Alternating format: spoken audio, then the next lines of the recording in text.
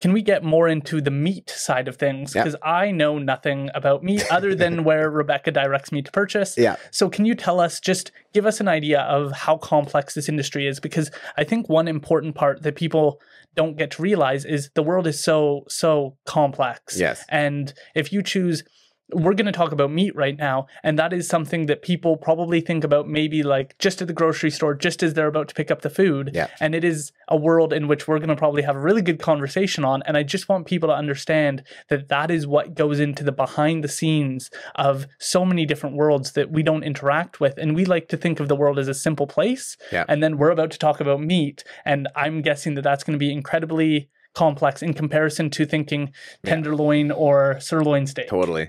Yeah. So I find it very interesting with society, and we get that a lot, is that people think all meat is the same.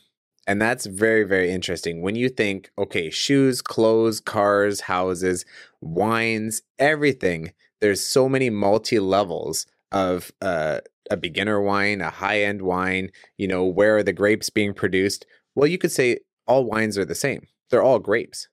Well, some do apple wines or blueberry wines or stuff like that. So why is it that when it comes down to food that we think all food is the same, right? We have 3 different types of beef that we carry in our store from 3 different places. We have a farmer that's up in Williams Lake there who they do grass-fed, grass-finished. It's all graze. It's all out there. Then we have one farmer that's in Agassiz, and they do grass-fed free range, and then we finish it off, which means the last 2 to 4 months we use local barley and alfalfa hay. Reason behind that is it puts more fat on the outside of the beef, and then it gives more marbling. So that marbling is the fat on the inside, which gives it that juice and that flavor. So when you use barley, it kind of flushes out the gaminess from the grass. So you know how when you have hunting meat and stuff, if it's only grass-fed, it has like a little bit of a hay taste. That is what they call the gaminess, which some people don't like.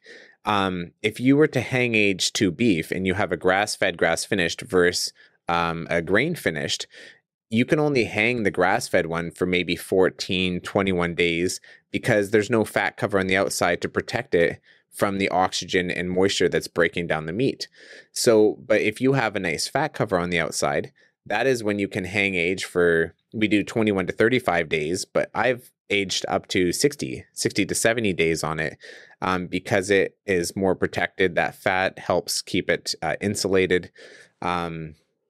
And that creates a tenderness. And then you have your AAA, we do a AAA certified Angus. So there are so many different types of AAA meat. And people also think AAA meat should all be the same price. So you have AAA meat, you have AAA, like a silver rating meat that you can get, which I've never kind of dabbled into that. And then you can also have, we have like a AAA certified Angus program. So they take 1 out of every 4 Angus beef that qualify for the perfect amount of marbling and tenderness and texture and stuff out of that. So only 1 out of every 4 AAA Angus beef make it to the program that we bring in. So you're looking at maybe 3% of the beef in Canada would fall into this category. And that's why you were saying with the steak, yes, it's more expensive, but all you do is salt and pepper. There's nothing in our store that is marinated. You don't need flavor in that. You can have a dipping sauce or something, but if you have product that is fed well, is treated well, that is wholesome in itself, you don't need a marinated product, right? We get that question all the time. Do you have a marinated product? I'm like, well, we have sauces that you can add to your product, but everything here, pork chops, chicken breasts, anything we have in the case, salt, pepper, a little bit of olive oil, you could do rosemary and garlic. That's all you need to make an amazing meal. So when you're looking at the AAA brands, there's multiple brands that you can have as well, like Cargill, XL, Harmony. I've had different, working in the grocery stores and on the plants, like I've inspected different qualities, and each one of those are different ratings as well, because it just comes down to the company and their rating system on what it is. I can lift up a meat and just touch it and know, okay, this is actually more on the double A side versus the triple A because this one's firmer, has more marbling, more fat content. This one is just, doesn't have much to it, right? So that is, yeah, that is when you want to just know that who you're buying for knows their product, because that is a big thing. And if you're ever dissatisfied with something, bring it up, right?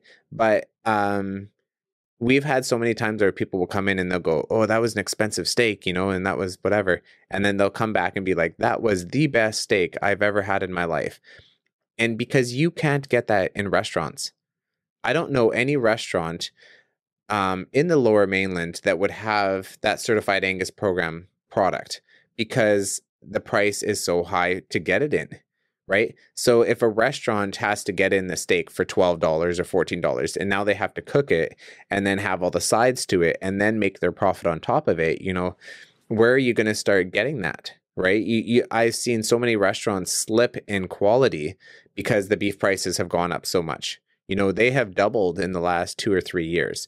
And, we used to spend, maybe $1,200, 800 to $1,200 on a beef, like on a full beef there. And now you're looking at anywhere from $2,800 to $3,200. So it just depends on where you're getting your product, what is happening in the economy.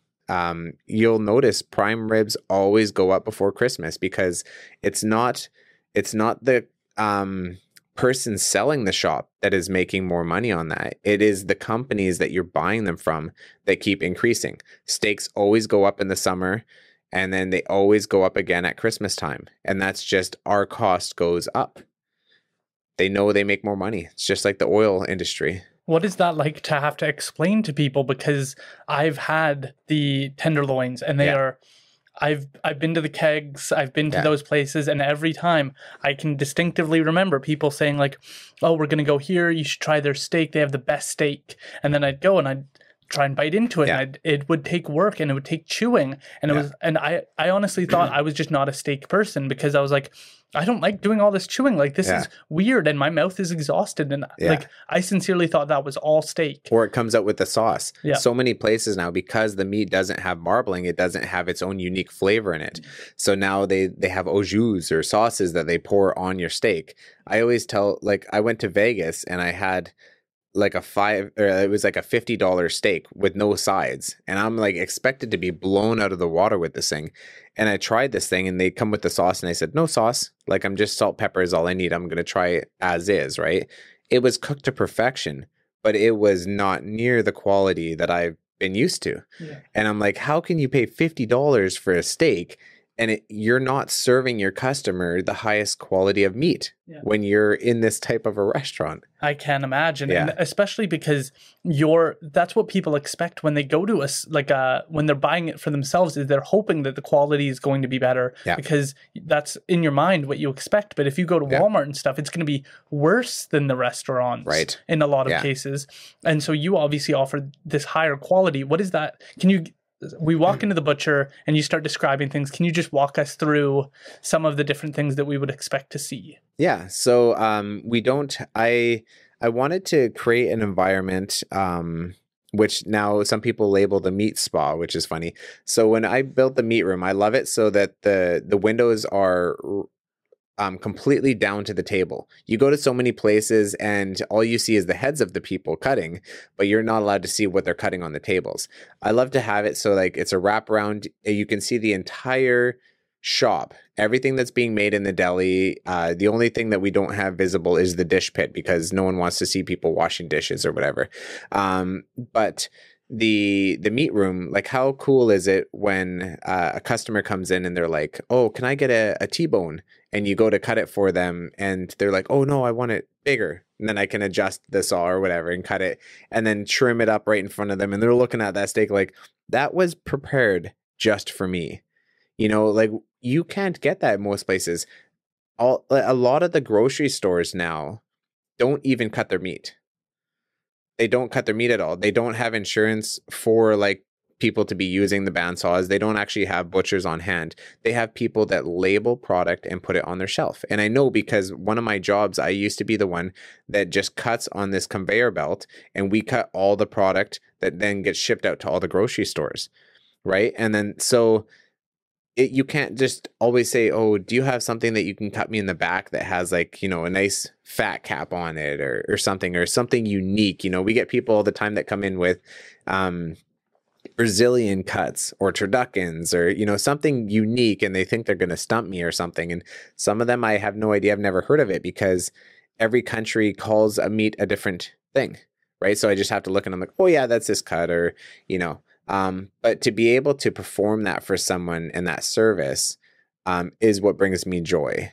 Like I love being able to prep something or watch people just be like so enthralled when you're like just when you see someone cutting with a knife that's been doing it for so long, it's like you're painting with a brush, you know, like it's just it's so fluid, you know, when you're doing it. So it becomes an artwork. And I love taking a piece of meat that someone's like, oh, that doesn't look good because it has like the really black outside to it because it's been dry aged.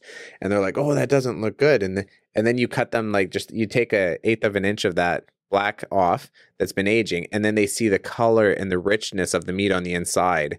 And it's just like, that is what I'm talking about. Yeah. You know, you can't get that anywhere else because the reason why people don't hang age is because you are not making money on the blood weight, right? If I just put something on the shelf and cryovac it in a bag, it's not going to lose its weight. So when I sell it, whatever. But when you hang age, you're losing like 12 to 18% of your weight. That has to be made up in the price, right? That's why there's a price difference, that tenderness. We don't use any needles or gas or any form of tenderizing for a product. It's just naturally done.